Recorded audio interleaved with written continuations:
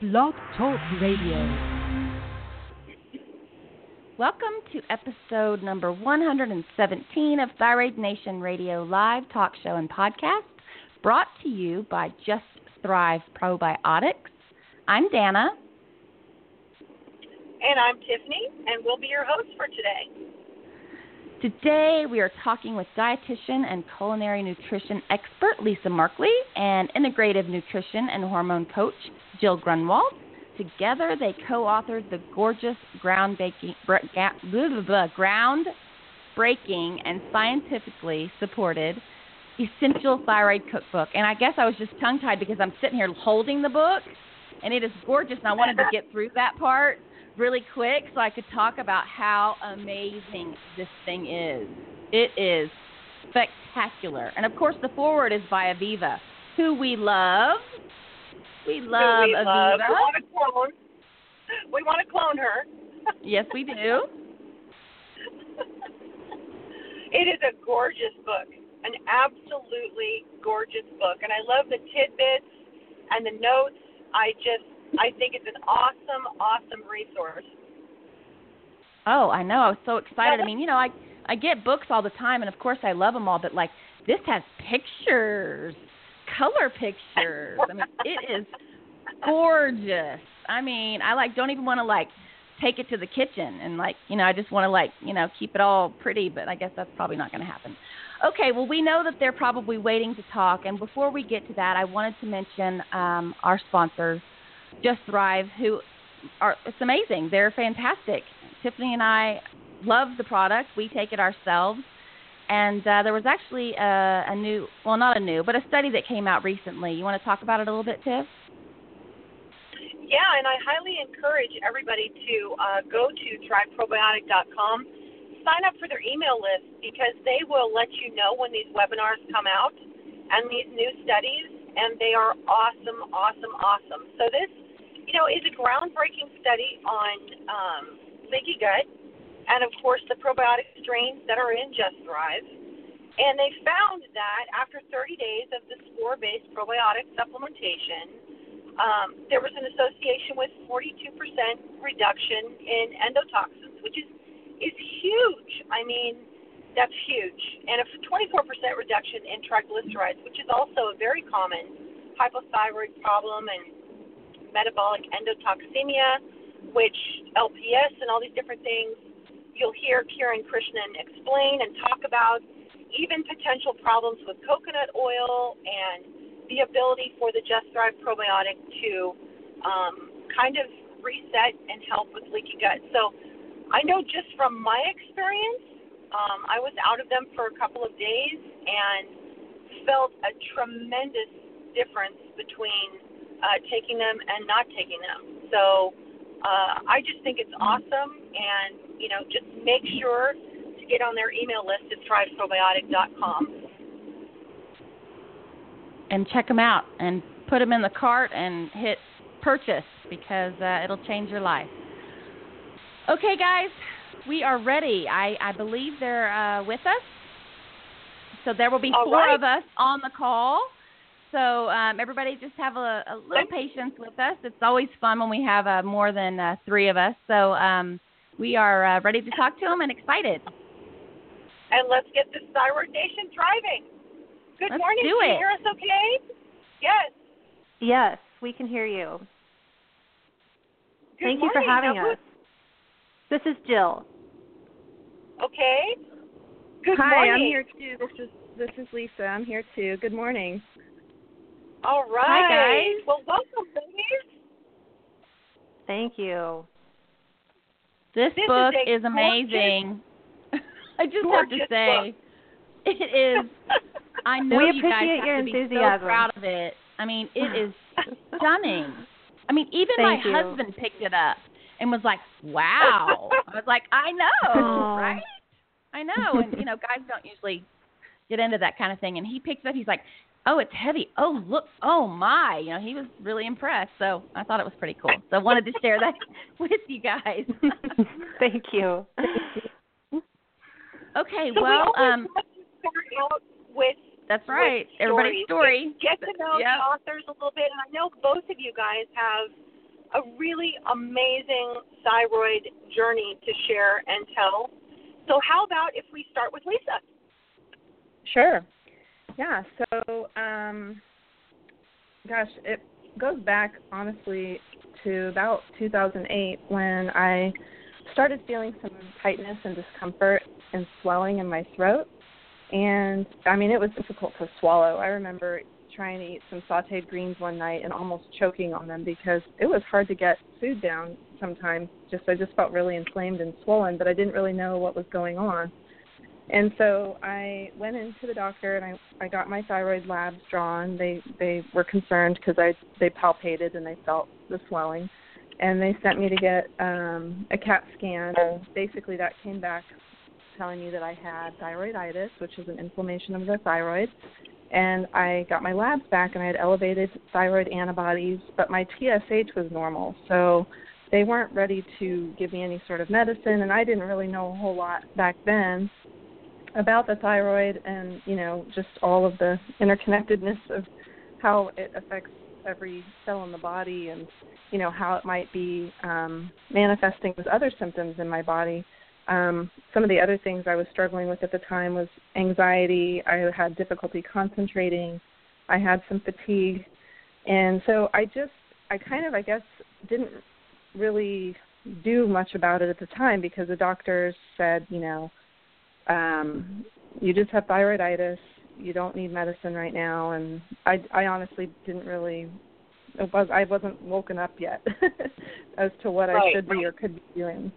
And then I was pregnant with my son 2009 to 2010, and my pregnancy went great. After my pregnancy, I felt great. I lost the weight really, really fast. I think I must have gone into a period of hyperactive thyroid where you lose weight really fast, but I don't know. I was monitoring my thyroid throughout my pregnancy with labs, and nothing really, was happening, nothing too crazy that needed to be dealt with at the time. And just my doctors wanted to keep an eye on it. And then it wasn't until about a year after I had my son, I was breastfeeding still at like 13 or 14 months, and I woke up one morning and I just had tingling and numbness in my hands and feet. And it was literally, I woke up one morning and I put my feet on the ground and I just had these sharp sensations in my feet. It wasn't like your feet being asleep. It was a little different. It's hard to describe.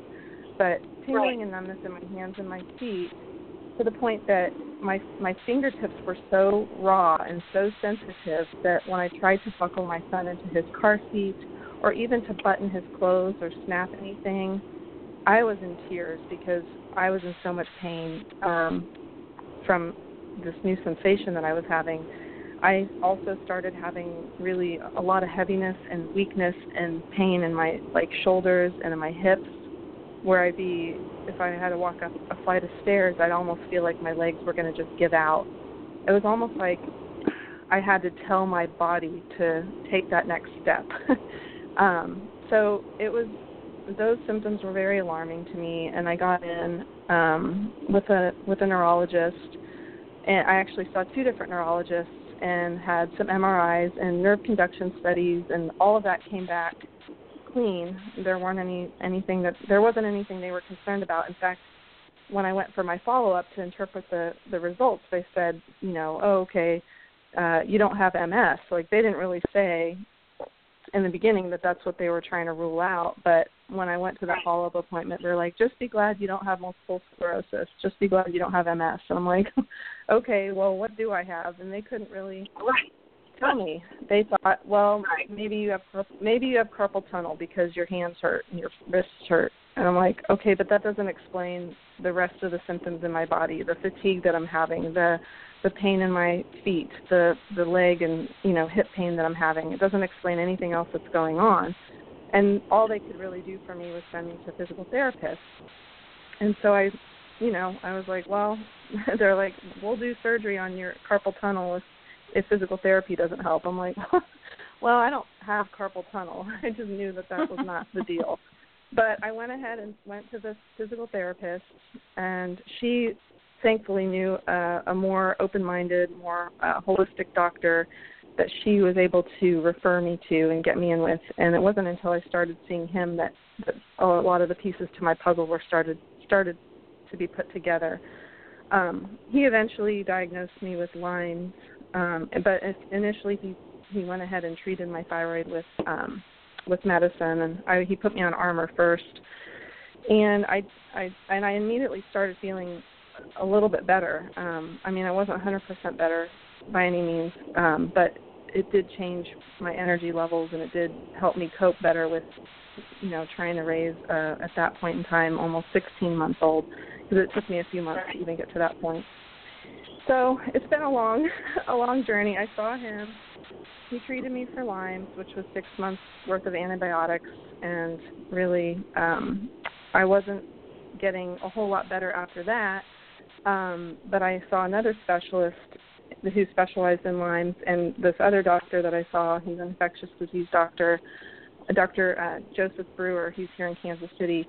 But anyhow, he's been kind of on the cutting edge of mycotoxin illness, which is mold illness. It's exposure to black mold.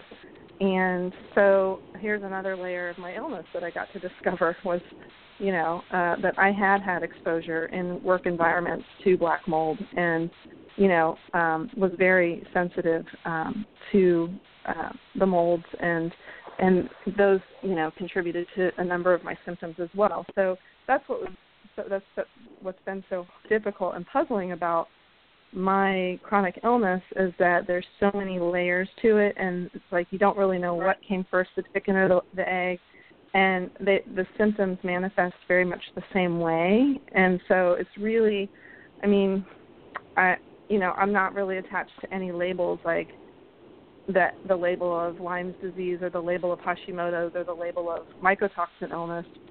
I'm more focused on, okay, well, what are the root causes of these illnesses, and what can I do to support my immune system, because all of these illnesses cause the immune system, with all sorts of imbalances and inflame the nervous system and that sort of thing. So I'm using nutrition to my best ability, along with some other modalities like acupuncture, and I have an infrared sauna. I've gone for IV glutathione.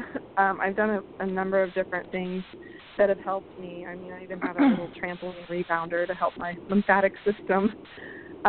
So I have a number of things that I've worked into my regimen that have helped me improve. I wouldn't say I'm 100%, but I'm definitely functioning. I'm able to get off the couch most days of the week, and whereas when all this started, it was really difficult to get off the couch and function. So I'm sorry that was a long story, but no, that's okay. That's really important. And that, the awesome thing about those three things is a lot of the protocols for healing are really the same, similar, so you're just kind of progressing forward. And Dana and I always say there's, this is a journey.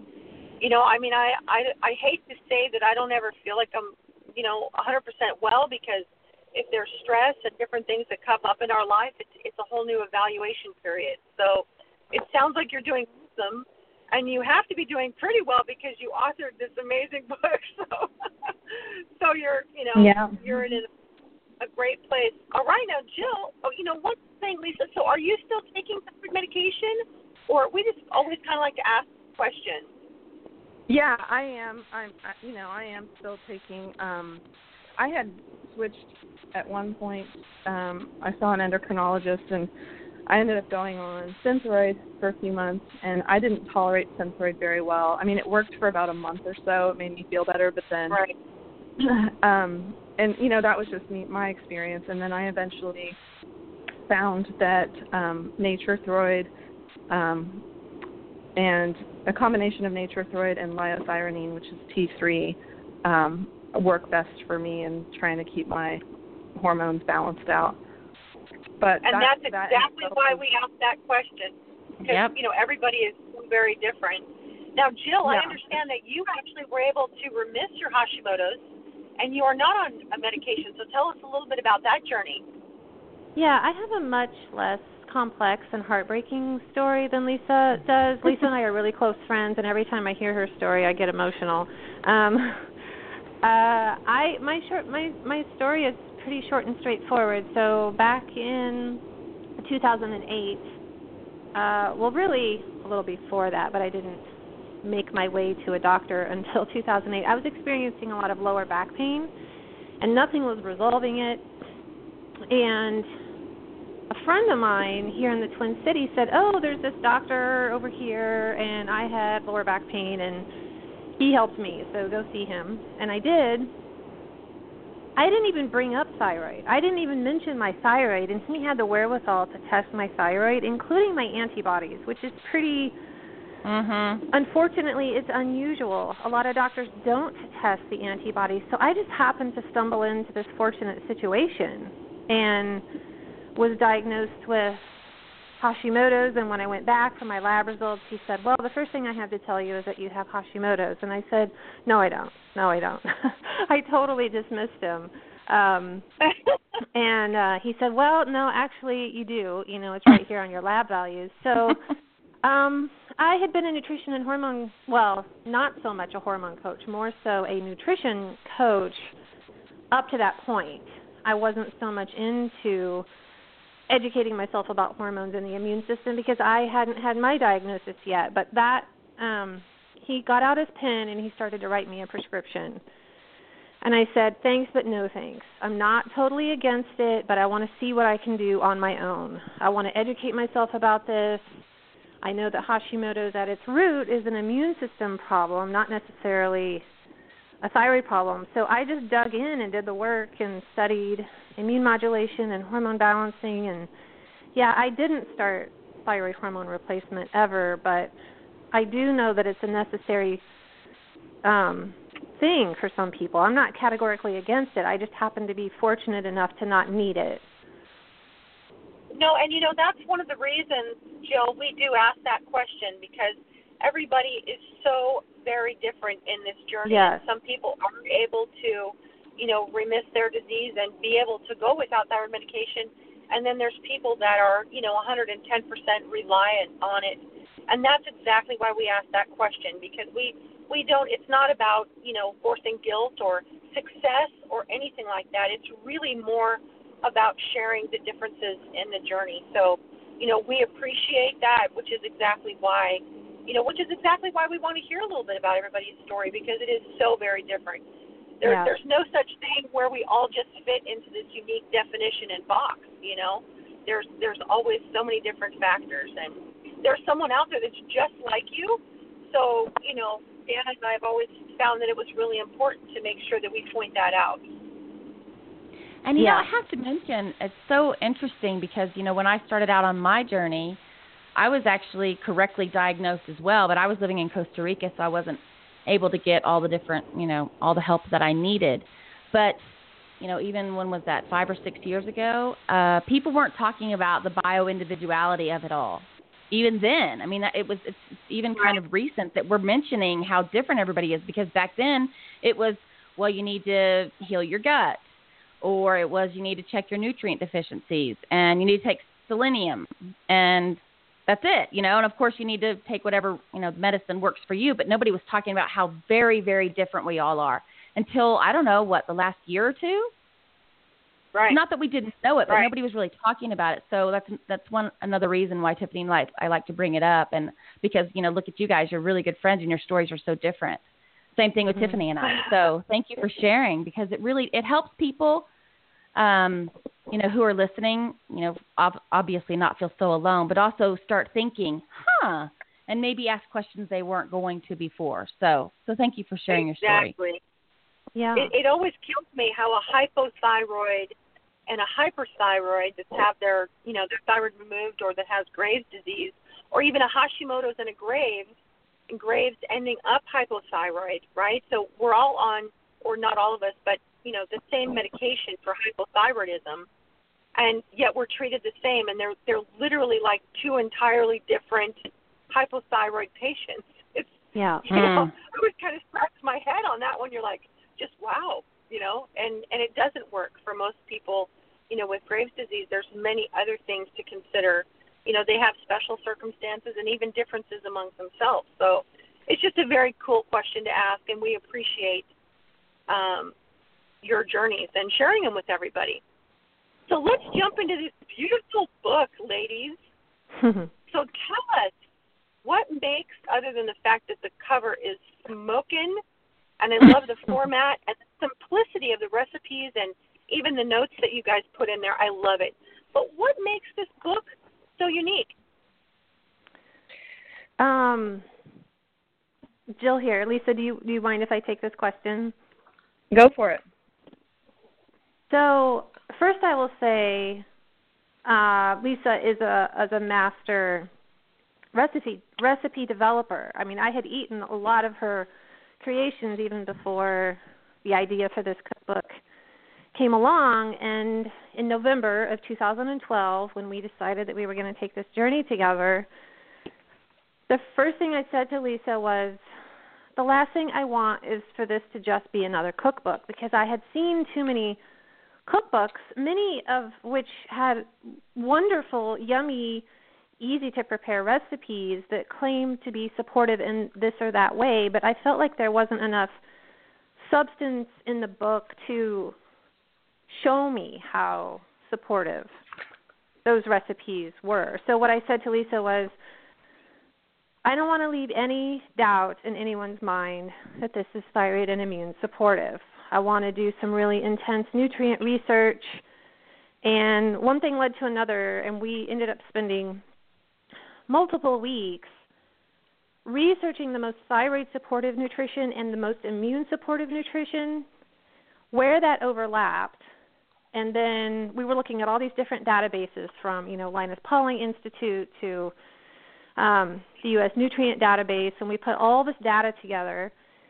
And then we created a ranking system for foods high in those nutrients.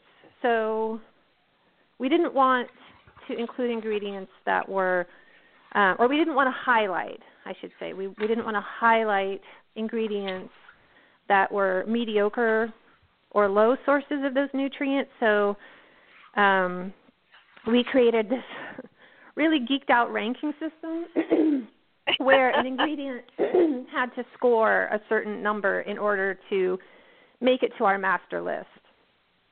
And then Lisa took all that data and created her recipes from those ingredients. Now, it doesn't mean that every single recipe is only made of those ingredients. We certainly have other ingredients in the cookbook, but the bulk of the ingredients are proven, scientifically proven, to be thyroid and immune supportive. And we've got all that research in the book, which I didn't know if people would actually want to read it. But I took solace in the fact that it was there. People could take comfort that the science was there, but we're actually getting a lot of feedback that people are reading it. Oh, and it totally appeals to my nerd alert, just for me personally. I love that. I know, and I can see why you weren't sure, what it was going to do, and that you still had passion, to do it that way. And I really appreciate it. And I think everybody will, truly. It's laid out very wonderfully. It's easy to read. It's easy to understand. My favorite is y'all's geeked out version. You've got the little paleo symbol. You've got the vegan symbol. You have the EP circle, 30 minutes or less. So on each recipe, okay, get this, guys. We're going to get to the meat of a lot of this too, but I just want to talk about how wonderful this is. Like homemade coconut milk, let's just say. It has a VAP, an AIP, an EP, and a 30-minute symbol at the bottom. So you'll know exactly what you're dealing with when you're cooking it. And I know that my partner for another business, Hypothyroid Chef, Jenny, would really appreciate this because it tells you exactly what's going on, and that's what she was trying to create when she started her website. It also has nutrients at the bottom, and it tells you what nutrients are in it. A, B2, B6. I've got avocado toast with over easy egg and sesame seed, seaweed sprinkle. I mean, it is just, not only is it beautiful, but the science is really cool. So we appreciate that part. I think most people will. Yeah, and I actually had to grab a tissue with the whole 30 minutes or less for myself personally. I was like, oh God. Because it seems very daunting a lot of times. I do cook a lot from home and cook a lot from scratch, but honestly, that 30 minutes to be able to follow something that's good for me, good for my thyroid, is just, I was like, yes. Can I add to that? This is Lisa. I just wanted to speak to how we kind of came up with the legend and the nutrients. I know Jill kind of explained the research we did to create the recipes, but basically from Jill's nutritional springboard, listing all of the foods that were great sources of these key nutrients, then I was inspired to then put these foods together into recipes. So what was really wonderful is that it wasn't that hard, just in the way that I've always cooked, focused on combining more whole, minimally processed foods, that the ingredients came together really easy. And when I went back to go analyze some of the recipes, and our goal was to have the recipes each contain at least 5 of these key nutrients, I'm like, wow, some of these contain like 12 or more, So it just goes to show that when you're cooking in a way that, we were a little bit, we got a little reductionistic in our thinking around, looking at the nutrients and wanting to explain where we were coming from. But then when we kind of pulled back out and took a bigger picture look at combining whole foods, it's like, well, if you are cooking well with balanced ingredients and whole food ingredients, the nutrition will be there as a byproduct. It's not hard to, and so we did want to make this user-friendly for the home cook as possible. So we did make that guide to the recipes, V for vegan, P for paleo, AIP for autoimmune protocol. EP, some people might be confused by that, so I wanted to explain. That's elimination provocation diet. I know some people just call it elimination diet, but we think it's important to include the word provocation as well. And then the whole thing about 30 minutes or less that that we think is important is that to recognize is that many of us dealing with Hashimoto's and hypothyroidism are exhausted and overwhelmed and just trying to figure out how to function day to day. So, trying to figure out how to eat can be overwhelming. And I would encourage anybody who's just kind of starting to think of utilizing food as medicine to maybe focus on these recipes that are, easier to prepare, the 30 minutes or less, and not worry so much about the ones that might take a little bit more time. I did not include preparation time on every recipe, specifically because it is so subjective, and we might, I know when I cook I have lots of distractions going on, so it might take me 45 minutes to prepare something because I'm dealing with kids versus 15 minutes that might take somebody else. So, but the 30 minutes or less definitely should take 30 minutes or less. So. How many recipes are in here? Oh, well, there's over 100. I think at last count, and honestly I've kind of forgotten since then because we went through so many edits. I would say close to 115. Wow. And they're a variety of we've got a whole chapter on breakfast. We've got a chapter on nourishing beverages that includes smoothies and tea, a couple of soothing teas that you could drink, and then how to make a few homemade milks, like homemade hemp milk mixed with sunflower seeds, homemade coconut milk, chocolate cashew milk. So there are those beverages, breakfast, appetizers, and snacks. We've got a condiment, sauces, and seasonings chapter that honestly I think was probably my favorite. Those were probably my favorite recipes to develop because I discovered pretty quickly, if I take the time one day a week to make a sauce or have some seasonings on hand, that it doesn't matter what I throw in my pan or pull out of the oven. If I can drizzle something on it, it'll perk it up and make it taste amazing, even if it's something really boring and bland like a chicken breast. So I do try to make some sort of sauce or dressing every week, and I think that's pretty key for eating flavorful meals. But we even have main dishes, soups, salads, sides, and not to forget our sweets and treats as well. Oh, yeah. Of course, I skimmed to the back and looked at that first. I mean, The sauces because there's so much hidden gluten and different things in sauces. I mean, for me, that was a huge thing. I can get hit so hard with salad dressings and sauces and things like that. I'm like, oh my God, what was in that? Here you're thinking it's benign. So that was my favorite section. Okay, and what about this berry parfaits with vanilla cashew cream and nutty chia date crumble? Are you kidding me? I mean, and you should see the picture. It looks amazing. That one's one of my favorites for sure. And honestly, I pull that out for dinner parties a lot because it's really simple, but if you serve it in a wine glass, it can be kind of elegant. And it's rich. It's got a nice richness to it, but it's not too heavy. I used to teach cooking classes for Whole Foods Market for about 6.5 years, and this was one that I would change every season. Sometimes I would do pears and apples, and sometimes I would do fresh berries or peaches, cherries. You can change the fruit out. That's what's so cool about it. And then with the cashew cream, you can add lemon. You can these cooler months, I'm going to add a little cinnamon to my cashew cream. So you can really use these recipes kind of as a template and then, depending on the season, adjust the fruits or whatever, in season or sounds good at the time and then just swap things out just to vary it up a bit.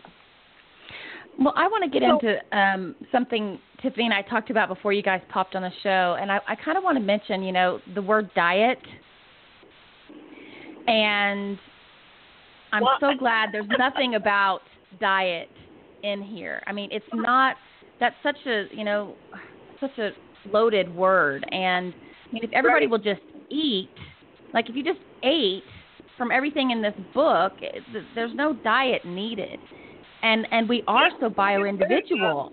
Yeah, I mean, it's just real food that you don't, buy from a box. It's just real good, healthy tasting, yummy tasting food.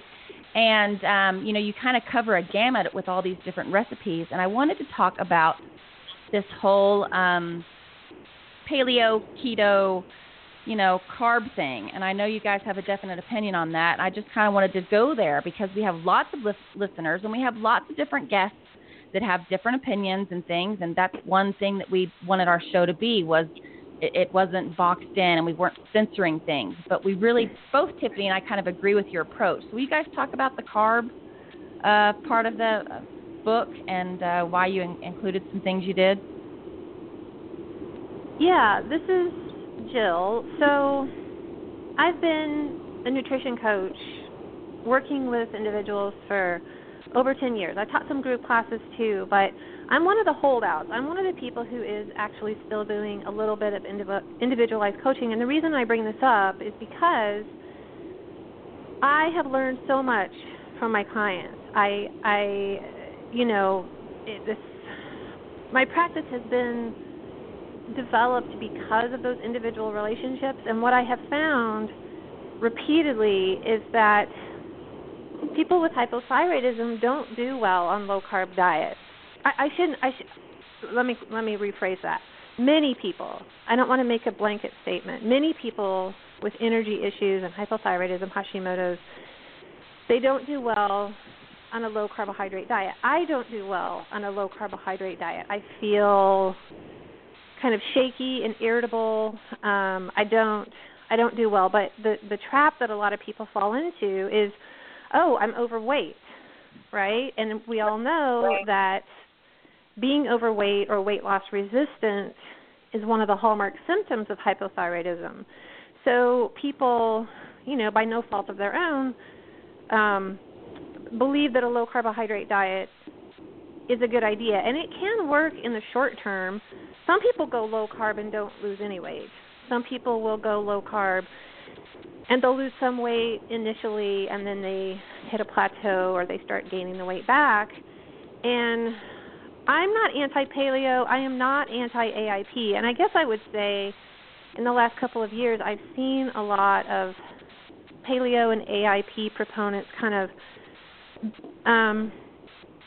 I wouldn't say reverse their stance, but now that we know that a low-carb diet can actually be harmful for some people with hypothyroidism, a lot of those people who were very, big proponents of low-carb have actually, softened their stance a little bit and said, okay, now we know that people with hypothyroidism, many of them don't do well on a low-carbohydrate diet. So you probably saw in the book that there is a chapter devoted to not only why this is not another paleo or AIP cookbook, not that we're against those diets, because we're not, but then there's also a sub-chapter called Low Carb, a disaster for those with Hashimoto's, and I outline how a reduction in that glucose can actually inhibit the thyroid hormone T4 to T3 conversion. It can make it more challenging for people to thermoregulate. A lot of people with hypothyroidism are cold. I never suffered from being cold until I tried low carb as an experiment. I wanted to lose a few pounds, so I tried it. This was several years ago, and I couldn't stay warm. I was freezing, and as soon as I put just a few complex carbohydrates back into my diet, everything leveled out. So the brain is a glucose hog. The brain really needs some glucose, and a lot of people who go low carb end up saying, I was really tired, I was really spaced out, I felt like I couldn't concentrate. Now, you mentioned keto. I also have read a lot about the ketogenic diet, which is very low carb. It's different than Atkins. It's a different modality. A lot of people equate keto and Atkins. They're not the same. But the ketogenic diet is kind of popular right now. I know that it can be very helpful for people who have had cancer. It starves cancer cells. It does put the body into a state of ketosis, but it's not for everyone. And it really never was designed to be a long-term diet approach. It was more for people who were critically ill or, was phenomenal for pediatric epilepsy. Yeah. But it really was never designed to be a long-term approach to eating. I agree. I'm not a big I'm not a big keto diet fan, but I do know that it can be helpful in the short term, for some people. But I'm a big proponent of eating some healthy carbohydrates, and as you guys know, there's a difference between complex and simple carbohydrates. So I'm not talking about junk carbs from things like gluten-free muffins and gluten-free bagels and gluten-free pasta. Like, I'm not categorically against pasta either, but, like Lisa wrote a whole part 2 of the cookbook about, lots of different things, but how to properly prepare some of these things so that we do assimilate the nutrients and we do reduce the phytic acid and the lectins. And I've never been a proponent of low carb, and I've never been anti-grain, and I've never been anti-legume. Do I think that people should go crazy with any of those foods or food groups? No, but I think they're part of a well-rounded, healthy diet. And then that includes people who have Hashimoto's. Well, we totally agree with you, and that's why we that's what we set you up. We knew that was We did know that was going to be your answer, but we just wanted to say it for all the listeners out there. Okay, so I just want to clear a couple things up. Paleo is, mostly low carb, but, you can eat enough fruits and vegetables to get plenty of, the things that you need. And I think that the paleo, done correctly or done in not such a heavy meat, direction, can balance that. Is that correct? Yes, and I would say what I've seen over the last couple of years, a lot of paleo proponents are advocating carbohydrates in the form of starchy vegetables. They're still anti-grain, but in years past, like going back even further, a lot of paleo proponents were saying, don't even eat starchy vegetables like sweet potatoes, Right. yams, because they're so Right. high in carbohydrate. And now a lot of those same people are saying, hold on a second, actually, these are foods to include. So paleo, by definition, is still anti-grain, anti-legume, but the biggest, what's the word I'm looking for? The biggest change, I guess, or the biggest, the switch or change that I've seen happen is that a lot of those people are now saying, yes, starchy vegetables are actually an important part of the diet. You don't want to go crazy with them, but they are foods to include. And you can get plenty. You can get plenty of carbs from doing paleo. I think so. Yes.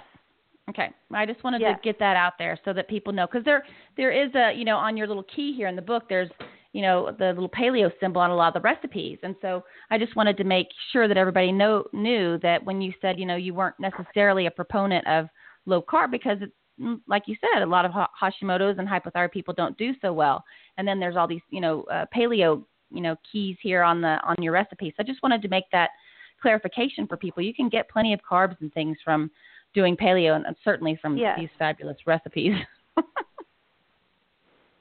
And some people don't want the carbs, right? I mean, we tried to meet people where they were. We didn't want to make the cookbook all things to everyone, but we tried our hardest to meet people where they were. And frankly, there's a lot of people who are still adherents to the paleo diet, which is fine if that's working for them. So we wanted to make this cookbook as accessible to people as possible. Yeah, we love that. People are going to come into that. this. Sorry, I just wanted to add. People are going to come into this. Maybe they're trying EAP currently, and working on healing their gut and working on finding out, trying to identify what foods are their inflammatory triggers.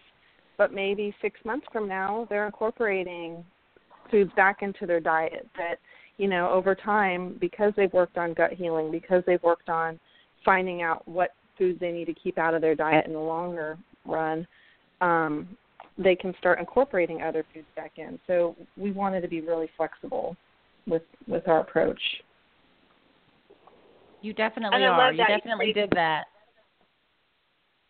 Meeting people where they are. That I think that's so important. Dana and I, we point that out so often, that there's people who are going to do, well on keto. They're going to do well on lower carbs for some. Some like Dana and I. The reason we asked that question is because neither one of us really did well on low carbs. That was something that we really did not resonate with us. So we love that you meet people where they are. Let's just be well is where your stance in this book, and I love that. Honestly. So do you mind if I ask the goitrogen question? We would love to hear what your research has shown, and even your own personal experiences with goitrogens, and how you present that in your cookbook for thyroid patients. So this is Jill, and even before I did all the research around whether or not goitrogens really are good, are they bad, I had written a substantive blog post, I don't know, this is like 2 years before I even wrote the manuscript for the book, based on really an intuitive hit that I got, which was, I find it very hard to believe that these foods are categorically bad because they are so rich in phytonutrients. We have the science that shows us how cancer-fighting cruciferous vegetables are. And this was largely, actually, so I had read several years ago the book by David Servin Schreiber. He's now passed away, but he wrote the book Anti-Cancer. And it reads like a novel. I mean, it's his personal story about having been diagnosed with cancer twice, and it's a fantastic read. And I mean, this is certainly not the only place that I had read how cancer-fighting cruciferous vegetables are. But as time went on, and I started reading about how goitrogens, goitrogenic foods such as cauliflower, broccoli, kale, Brussels sprouts, there's others, but those are the biggies, slowed thyroid function, I bought it, lock, stock, and barrel. I'm like, oh, okay, so maybe we shouldn't be eating these foods. But then I was like, hold on a second. Is this kind of like a 2 steps forward, 2 steps back situation? Because we also know that those foods are very supportive to the immune system. So with Hashimoto's, if the root of the problem is an immune system problem, a lot of doctors in the functional medicine community say if you have Hashimoto's, you don't really have a thyroid problem, you have immune dysregulation. Well, if we have the science that shows us that these vegetables are immune supportive, is this a 2 steps back, two steps forward situation where, if people are not eating these foods because they're afraid that they're going to develop a goiter or they're going to further slow their thyroid function, is the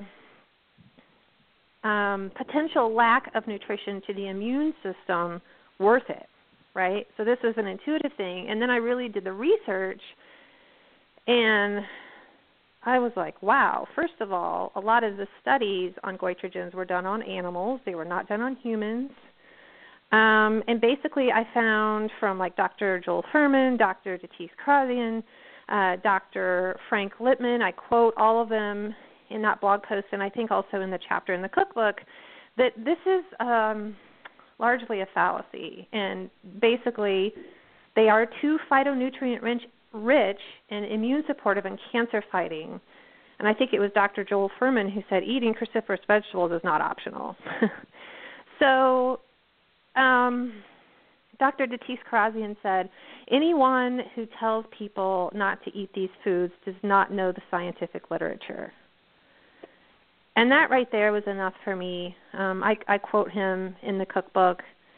And since then, I've seen a lot of other experts say, hey, maybe we need to rethink this because we just don't have the science to back up that these are actually harmful to the thyroid. And unfortunately, I don't remember who it was who said this, but some prominent expert in the functional medicine community said, we really need to change this word, goitrogen or goitrogenic, because the root word is goiter, and that's what people are afraid of. They're afraid of a goiter. They're afraid of having their thyroid function compromised in any way. So he said, it's really unfortunate that these are called goitrogens or goitrogenic vegetables because that root word, goiter, is what people are so afraid of, and they don't need to be.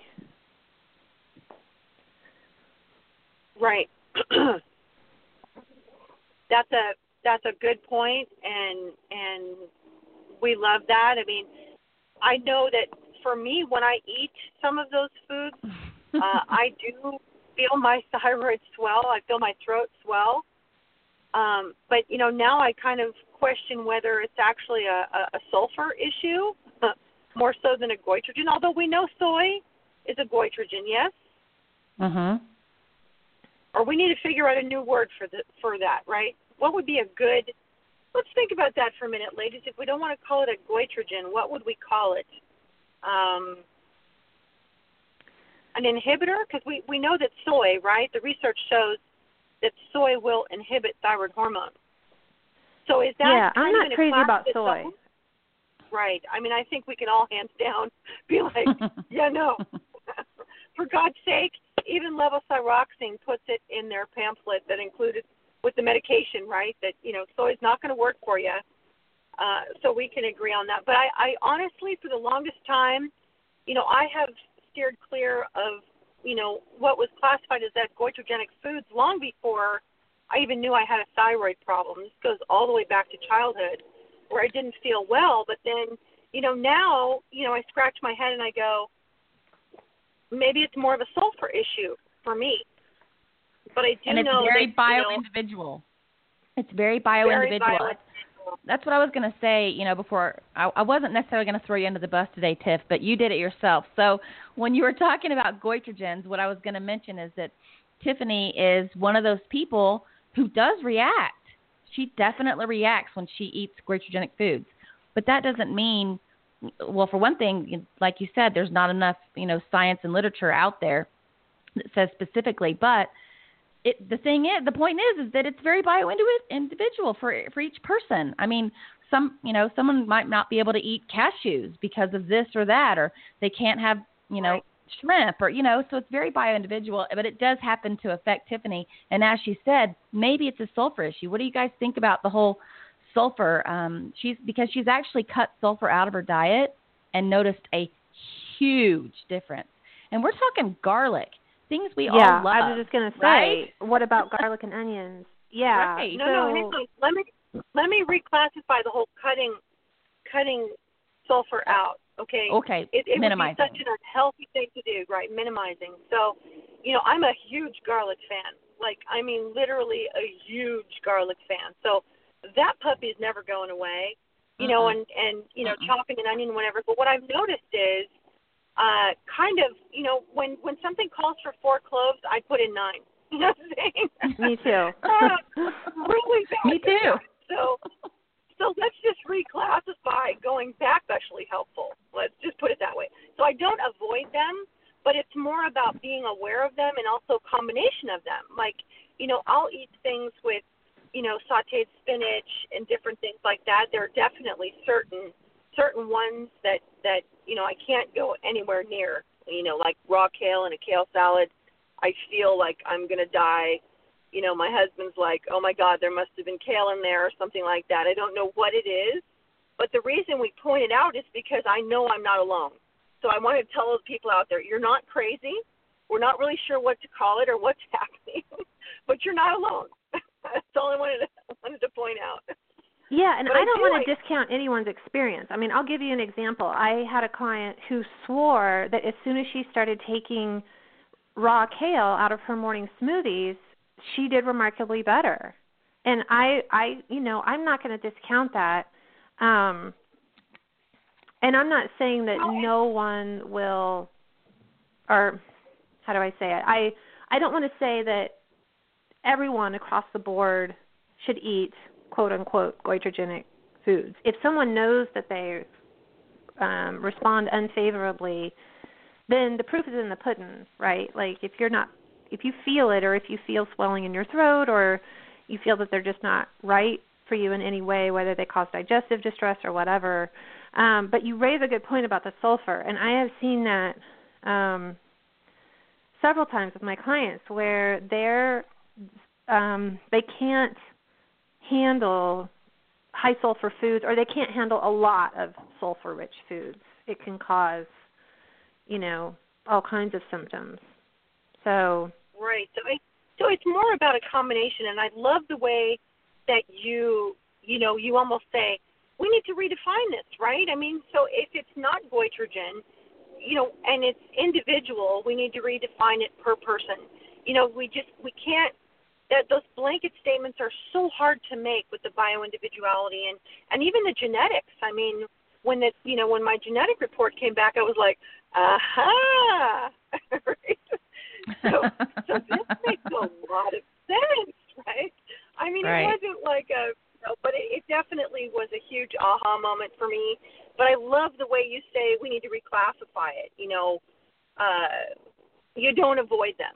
I don't avoid sulfur. I don't avoid goitrogens, but I definitely am aware of when I have met one. Does that make sense? Well, I'm curious, maybe maybe we can talk about this offline, but I'm curious, when you eat other quote-unquote goitrogenic foods that are not cruciferous vegetables and that are not high in sulfur, I'm wondering what happens. Turnips or edamame or watercress or flax or peaches or millet, yeah. Okay, I can just tell you no, and no. Then maybe it's a sulfur issue. Right. Maybe. So it's I don't know. Exactly, right? And then some foods maybe are a combination of the two, and that's what makes it totally worse. I can have certain things with cashews in it, and I hate to, classify because, as thyroid, patients, that's why I love your cookbook. I'm so excited to try the recipes in there because not everything hits me the same. That's the weirder part. You know what I'm saying? I could have, kale that's in a soup or a stew that's in a reasonable amount and feel just fine. But in a kale salad or kale in a smoothie, I literally feel, and it sounds kind of crazy, but I literally feel like I'm just shy of going to die. that's how much swelling I get in my thyroid. And my antibodies never really were sky high. I mean, you're talking about, I was tippy top ever at 300. So it wasn't like my antibodies were 2,000 and we would expect this. You know what I'm saying? So it's just, I love it sounds strange, but I love the diversity in thyroid patients. And I love the fact that, like you said, paleo proponents are starting to change. I love the fact that we listen to each other, that we say, oh, okay, well, maybe we should, rethink that or reclassify that or do that, because then we all grow together, right? We can respect everybody's experiences rather than say, I remember when I first entered into the thyroid community, I got told flat out that I was crazy on the goitrogen subject. And I'm like, okay, I live this, and then I would get all these PMs from other people that maybe were too afraid to say it in a large forum. Does that make sense? Mm-hmm. And I'd be like, okay, so I'm not crazy and I'm not alone. There's a shout out there to Stacey Robbins, who's a Italy. We're so jealous. There's a note. But I just love the thyroid community. I really do. And so we are always so appreciative, and we never are pointing out that this is wrong or that is wrong. It's more about just really sharing, experiences and the diversity in the thyroid community. So we are so very grateful for your research and sharing with us. I mean, it's an awesome topic, right? Well, yeah, and like Jill was saying, I think it was Jill, now I'm getting you guys confused, but you were talking about how you learned so much from your patients as to what works for them, and you started paying close attention to that, and you learned that, wow, this is different for this person, this is different for this person.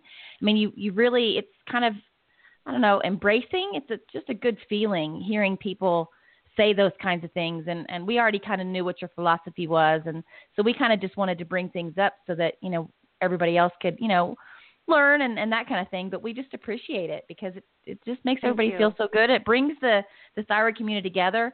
You guys in the book that you don't say, we're God and we know everything, right? I mean, and, you give everybody like just a good, what was the quote that she said earlier, Tiff, that you mentioned? I can't remember. You meet people where they are.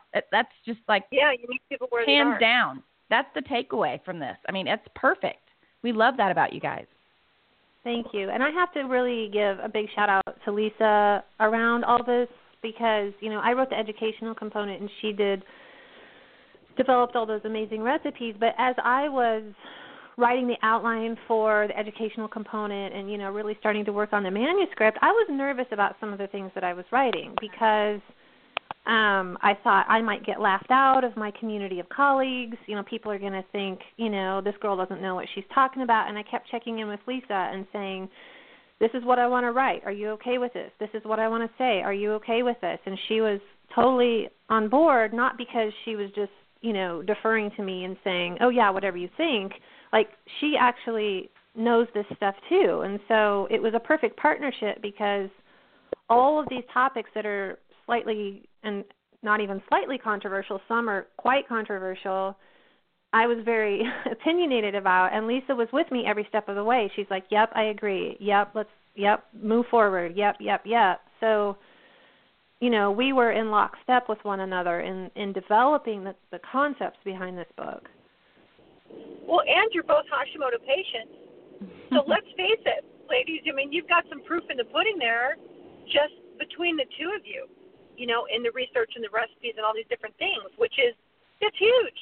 Like you said, proof is in the pudding. That's the whole, takeaway too. If something makes you feel good, great. And if it doesn't, then, you kind of file that in your, file cabinet in your head. Yeah. So I have a multi-million-dollar question, ladies. What would you tell someone who is struggling to make these positive dietary changes, that is struggling with, 50 bottles of supplements, and which could be the wrong forms, just as a note? What would you tell them? I don't have the time. I don't have the interest. I can't cook. How do I know that these are good for me? And what do you tell these people? Yeah, I can. This is Lisa. I can try to speak to that. Since this book has come out, and I've had questions from people who we kind of live in this bubble because we're living it, right? We've been experimenting with this food, this way of cooking for years, and to try to have a beginner's mind about some of this stuff, I have to remind myself, okay, what if somebody doesn't have any clue that there's even a connection between nutrition and thyroid health? What would I tell them? And, really, honestly, that's the first step, is we have to kind of understand the why before we can determine the how. And, why does nutrition affect the thyroid? What are some things that, you can start focusing on in your day-to-day? Because nutrition is just one piece of the puzzle. There's other lifestyle things that are going to factor in, like stress and sleep and all these other things. And obviously our cookbook's focused on the nutrition strategies, but, we really want people to first recognize that the thyroid is such a nutrient-dependent gland, and that there are, we sit down, we have choices every time we sit down to eat every day. What are we going to put in our bodies? Are we going to put foods in that have the ability to nourish and heal our bodies? Or are we going to put foods in that might potentially cause inflammation or cause some sort of a, negative response? And so we really just, that's our goal as educators, is to try to help people start making those connections. But, having been there, having been in that place of being so fatigued that I just don't even want to do anything for myself, I have to think back to what can I do, that's easy. And sometimes it's just making a cup of tea, like just doing the best I can, like what can I do? What are some easy things that I can do today that I know will help reduce the inflammation that I'm feeling in my body? Is it giving myself time to take a nap? Is it, giving myself time to get in the tub so that maybe I have enough energy later to cook dinner? It can be overwhelming. I admit it can be totally overwhelming to know where to start. And like when you said, when you factor in the supplement regimens that we get on and things like that too, it's like, is what I'm taking even working? I would just start small, start simple.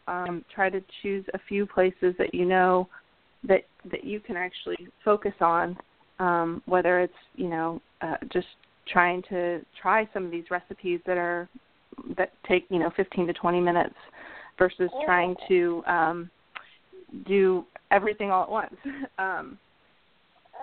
One of the things we also tried to do in our book is share, how to set up your pantry with some of these ingredients that might be unfamiliar, or, maybe somebody's never cooked with almond flour or never used coconut aminos. Maybe they've heard of it, but just educate yourself, and little by little over time you'll start to get a better understanding, and these habits can become, these habits can become second nature.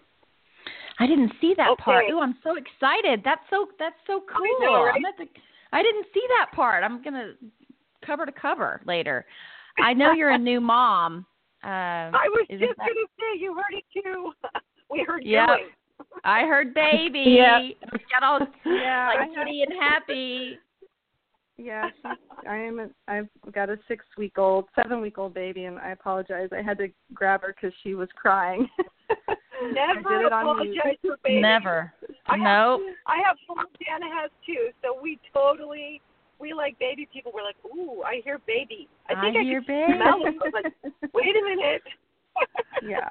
Everybody stop down. There's a baby. Well, Tiff has 4 in the car with her right now. So, yeah, we totally understand. They can hear what we're saying. Yeah. Congratulations, by the way. Thank you. And since we brought her up, or since she kind of brought herself up, I do want to say also that, I know sometimes people can be in a place of being so overwhelmed and not knowing where to start with trying to heal and get better. Like, I was in this place where I didn't know if I was going to be able to have any more kids. It wasn't so much that I was having fertility issues. It's just I didn't even know if my husband and I should try to have a baby because of how crappy I felt, although I really wanted to have one. And on my 40th birthday, I remember telling a friend, I guess I'm going to start, start grieving the fact that I'm not going to grow my family because I just don't know if I'm ever going to feel 100% better. And, you know, so my daughter, I became pregnant last winter, and we found out right before Christmas. And we call her our miracle baby because she kind of snuck in under the wire. I was 40 and a half years old. Again, just factoring in the age. But anyways, I guess I just want to give people hope that you can, you know, taking these small steps to improve your health. I was in a state where I could get pregnant, and I had a very healthy pregnancy. I felt fantastic. I mean, the beginning of my pregnancy was typical with morning sickness and all that, but I felt really great the rest of my pregnancy, and I'm doing well postpartum. And I think that's been a huge part of my healing as well. It's just like getting over this mindset that maybe I can't do this because of my illness. That's I just got goosebumps. Ray of hope. I know, right?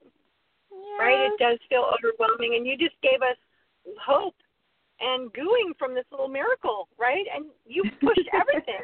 So the Hashimoto's, the Lyme, you know, the mycotoxin, the metabolic endotoxemia, and here you had this beautiful, healthy pregnancy at 40 plus, and a healthy baby and healthy postpartum, and that is awesome. Doesn't even cover it, but it's unfortunately my favorite word. You know, I'm one of those Valley girls, and you know, awesome just like means everything to me. That's awesome. Amazing. I know.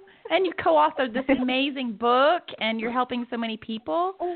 I mean, wow. Lots of and I hope. have to tell you really quick too, nutrition for me, like my meals, make or break no matter how well my thyroid medication is optimized. Just kind of food for thought for the listeners out there. Literally, my meal can make me feel like I'm hypothyroid all over again, like within an hour. So it's with perfectly optimized thyroid levels. So, I mean, for me, I think the future is going to show us that, you know, potentially the thyroid fluctuates a lot more than we think it does during the day. I don't know. Maybe that's just my own hypothesis out there, but I do live it, so I appreciate your book more than anything. Really healthy. Thank you. Nourishing meals, and I have to ask you, both you guys, what your favorite, you gotta do it, gotta try it, recipe in your book is? Yep. Jill here. I don't remember the exact title of the recipe. Lisa, you can correct me, but it's the blackberry sage salmon. I just saw the picture, right? That's one of the ones with the pictures, I think. Oh, my. The blackberry sage of blackberries and sage is to die for. No, maybe that's not it. But there's another salmon one that I was looking at. Wild salmon and arugula salad with maple toasted pecans and apple cider vinaigrette. I mean, this is what I want for lunch. This is what I want for lunch. So, okay, so that's your favorite. Well, blackberry sage salmon. Okay, wait, I'm writing it down.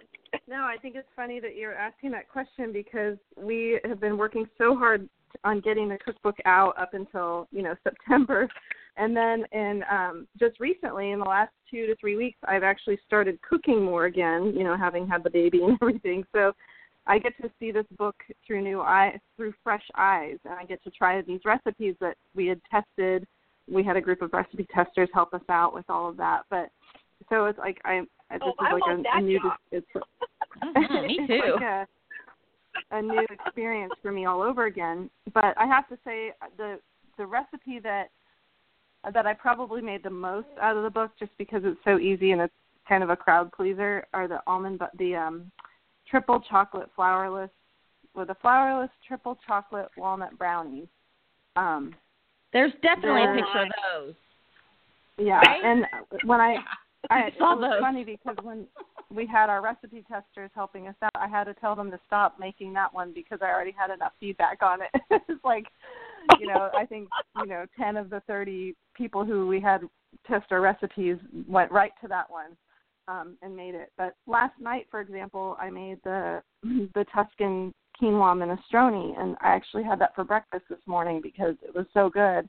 and my body was craving it again, and I just wanted something quick and easy for breakfast that felt like it would fill me up and give me some good nourishment to start my day. You just love husband. I love that one, the Tuscan minestrone. That's the other thing I wanted to say. This is not just a thyroid cookbook. No. This is a really family cookbook, healthy cookbook. Yes. Yeah, in fact, most of our testers probably didn't have thyroid imbalances. And they were cooking these recipes for their families. And, you know, that's the thing is, like, we want people to eat real food, but specific for thyroid health to understand the why behind it. Oh, my. What in the world? What is this? Cacao infused enchilada sauce? Oh, my goodness. Oh, my God. Oh, my goodness. Oh, my goodness. Oh, my goodness. Okay, I'm hungry. Okay, before we let you guys go, we always ask what's on your meal plan for the day. And since you guys have this fabulous recipe book, if you don't have something that that you're really going to make, then just make something up that sounds great from the book. We want to know what you're having the rest of the day. We want to know what's on the menu. Well, I haven't tired of the soup yet, so I'm probably going to have quinoa minestrone again this afternoon. But to balance it out, I always have a little bit of a sweet tooth. And being postpartum here and needing to grab something with one hand, I'm really hoping to have some time to make the pumpkin chocolate chip muffins. Again, just trying to hone in on seasonal flavors as well. It's like I always my body always gravitates towards wanting those things that are in season. So pumpkin chocolate chip muffins today. Well, and let's face it, that, as a food-controlled diabetic, right, we get kind of this sweets as being bad. And, honestly, it depends on how they're made. Not always. They can be very, very nourishing treats as well. So I appreciate that. Can totally appreciate the pumpkin because I start to crave that around this time of the year, just period anyway. Okay, Jill, what's yours? What are you having today? Well, I actually had to run a couple of errands this morning, and I was chuckling when you guys were talking about the parfait earlier because one of the primary reasons I went to my co-op this morning was to get raw cashews so that I could make that berry parfait. And I picked up a lunch for myself at the co-op. They don't have this dish all the time, but it's a wonderful combination of rosemary chicken, sweet potatoes, and massaged kale. So I had to pick that up. And then for dinner tonight, I'm actually making that salmon dish that I just mentioned. I got some salmon and I got some fresh sage, so I'm making that tonight. That sounds so good. That's like top of my list. I'm pretty excited about it. I bet everybody's just, everybody listening is, starving and going out to get the cookbook immediately because they just sound so wonderful. Besides that, they look really good too. I'm very visual, so the pictures just make it look so juicy. I don't know how they do that, but I just love it. So we just appreciate you guys and what you guys are doing for the thyroid world and coming out with something so incredible like this and so very well thought out and so much put into it with your science and, just the way that you guys did the key for everybody and the nutrients, all the little special touches, all the little pull quotes that you guys have out. It's just really wonderful. I think people will get a lot from it. So thank you both. Thank you so much. Thank you for your enthusiasm. You're welcome. Thank you so much. You guys both have a great day. You too. Thank you. Thank you again. Bye. Thank you. Bye. That book is so well thought out. I mean, I am really, really impressed and excited to try these recipes. I really am. That blackberry sage thing, oh my God, now I'm going to be thinking about that all day. That's bad. Oh, it's just, it just looks sounds so good. So good, the combination. I know. See, now you have some recipes you and Wyatt can throw together. Oh, yeah. Okay, I'm definitely going to do that in like 5 minutes. Here I go. It's funny because I was flipping through the book and as I was flipping through, I just saw Dr. Allen, and I had to go back to see, and they quote, it says, according to thyroid expert Dr. Alan Christensen, over 40% of those with Hashimoto's may never have positive antibody tests. And that's something he said on the last show, but he was just on last week, and I saw that I was flipping through, so just wanted to mention that. It's got lots of great information in this book, not just the recipes, so you got to check it out. Whew, that was fun. I'm hungry. I know, right? Appealing to the nerd part of me. I love it. And the pictures are beautiful. It is a beautiful, beautiful cookbook.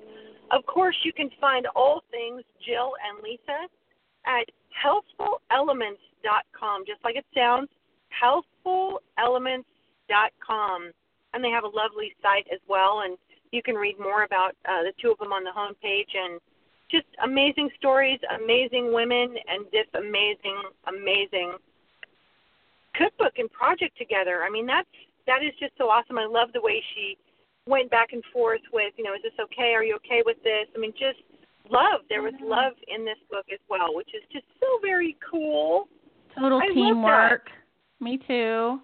I have so many great women around me, and it makes me happy when you hear other women that work together on things and they love what they're doing. It's really, really cool. Okay. As always, a very big thank you to our listeners. If you get a free minute, we'd love a little review on iTunes. Doesn't take too long. Just a quick little something to let us know what you're thinking. We'd really appreciate it. And if you've missed any of the Thyroid Nation Radio podcasts, you can download them on iTunes while you're there, or Stitcher, Google Play, pretty much everywhere. And we always have the playback of this. So for next time, if you can't be here live with us, there's always a playback at thyroidradio.com. Mm-hmm. And, of course, be sure to check out Thyroid Nation Essentials at thyroidnation.com. Just wonderful, clean, preservative-free, helpful, beneficial skincare and different products to help you through with your journey. Yeah. And I just got my whole set replenished. So I have them all. They all look pretty, and they're all sitting here on my desk. I'm so happy. I love them all. Check them out if you guys want to maybe replace some of the things that you're, on the list of, trying to get rid of in your household, because these are good for you. So also, Thrive Probiotic. We can't say enough good things about them. That's one of the reasons we waited to have a sponsor as long as we did, because we really wanted to believe in the product. So it feels so synergistic and fabulous to have them support us, so we can support them as well. Just make sure to follow Thyroid Nation. What? Yep. I said get on that email list, right? Yes. Product, and also pretty cool. These webinars are really, really, really interesting. Oh, and information so is changing. Let's put it that way. I mean, it's good to stay on top of that. So thriveprobiotic.com. We love them. We resonate with them. It's just awesome. Mhm. And I was just going to say, like I always say, make sure to follow Thyroid Nation on all the social media platforms. You pretty much know where to find us, but check out the Hashi's group so you can stay in touch with what we have coming down the pike, like the new guests. Like I know that we have Dr. Mark Hyman has signed up to talk with everybody on our show in January, along with Ben Lynch, MTHFR, Master Guru, and tons of others. So you can find out all the goings-on in our Hashi's group. Absolutely. And, of course, most importantly, was so very well showcased in this particular episode. But wellness is a journey. I love the fact that these wonderful women said, we're going to meet you wherever you are in your journey in this cookbook. But we are on a journey, and it does take continual maintenance and evaluation and constantly listening to the signals from your body. And that beautiful built-in diagnostician that is unique to you, make sure you're always listening to it. It's really, really, really important. And I read a quote not too long ago. Can't remember who said it. I'll have to figure it out. Most people don't realize just how amazing our bodies are designed to feel. Mhm. I love that. People so don't, right? Okay, This is Dana. And Tiffany. Your Thyroid Nation Thrivers, bringing the collective voice of Thyroid Thrivers worldwide so that together United we heal. Thanks, guys. See you next week. Bye.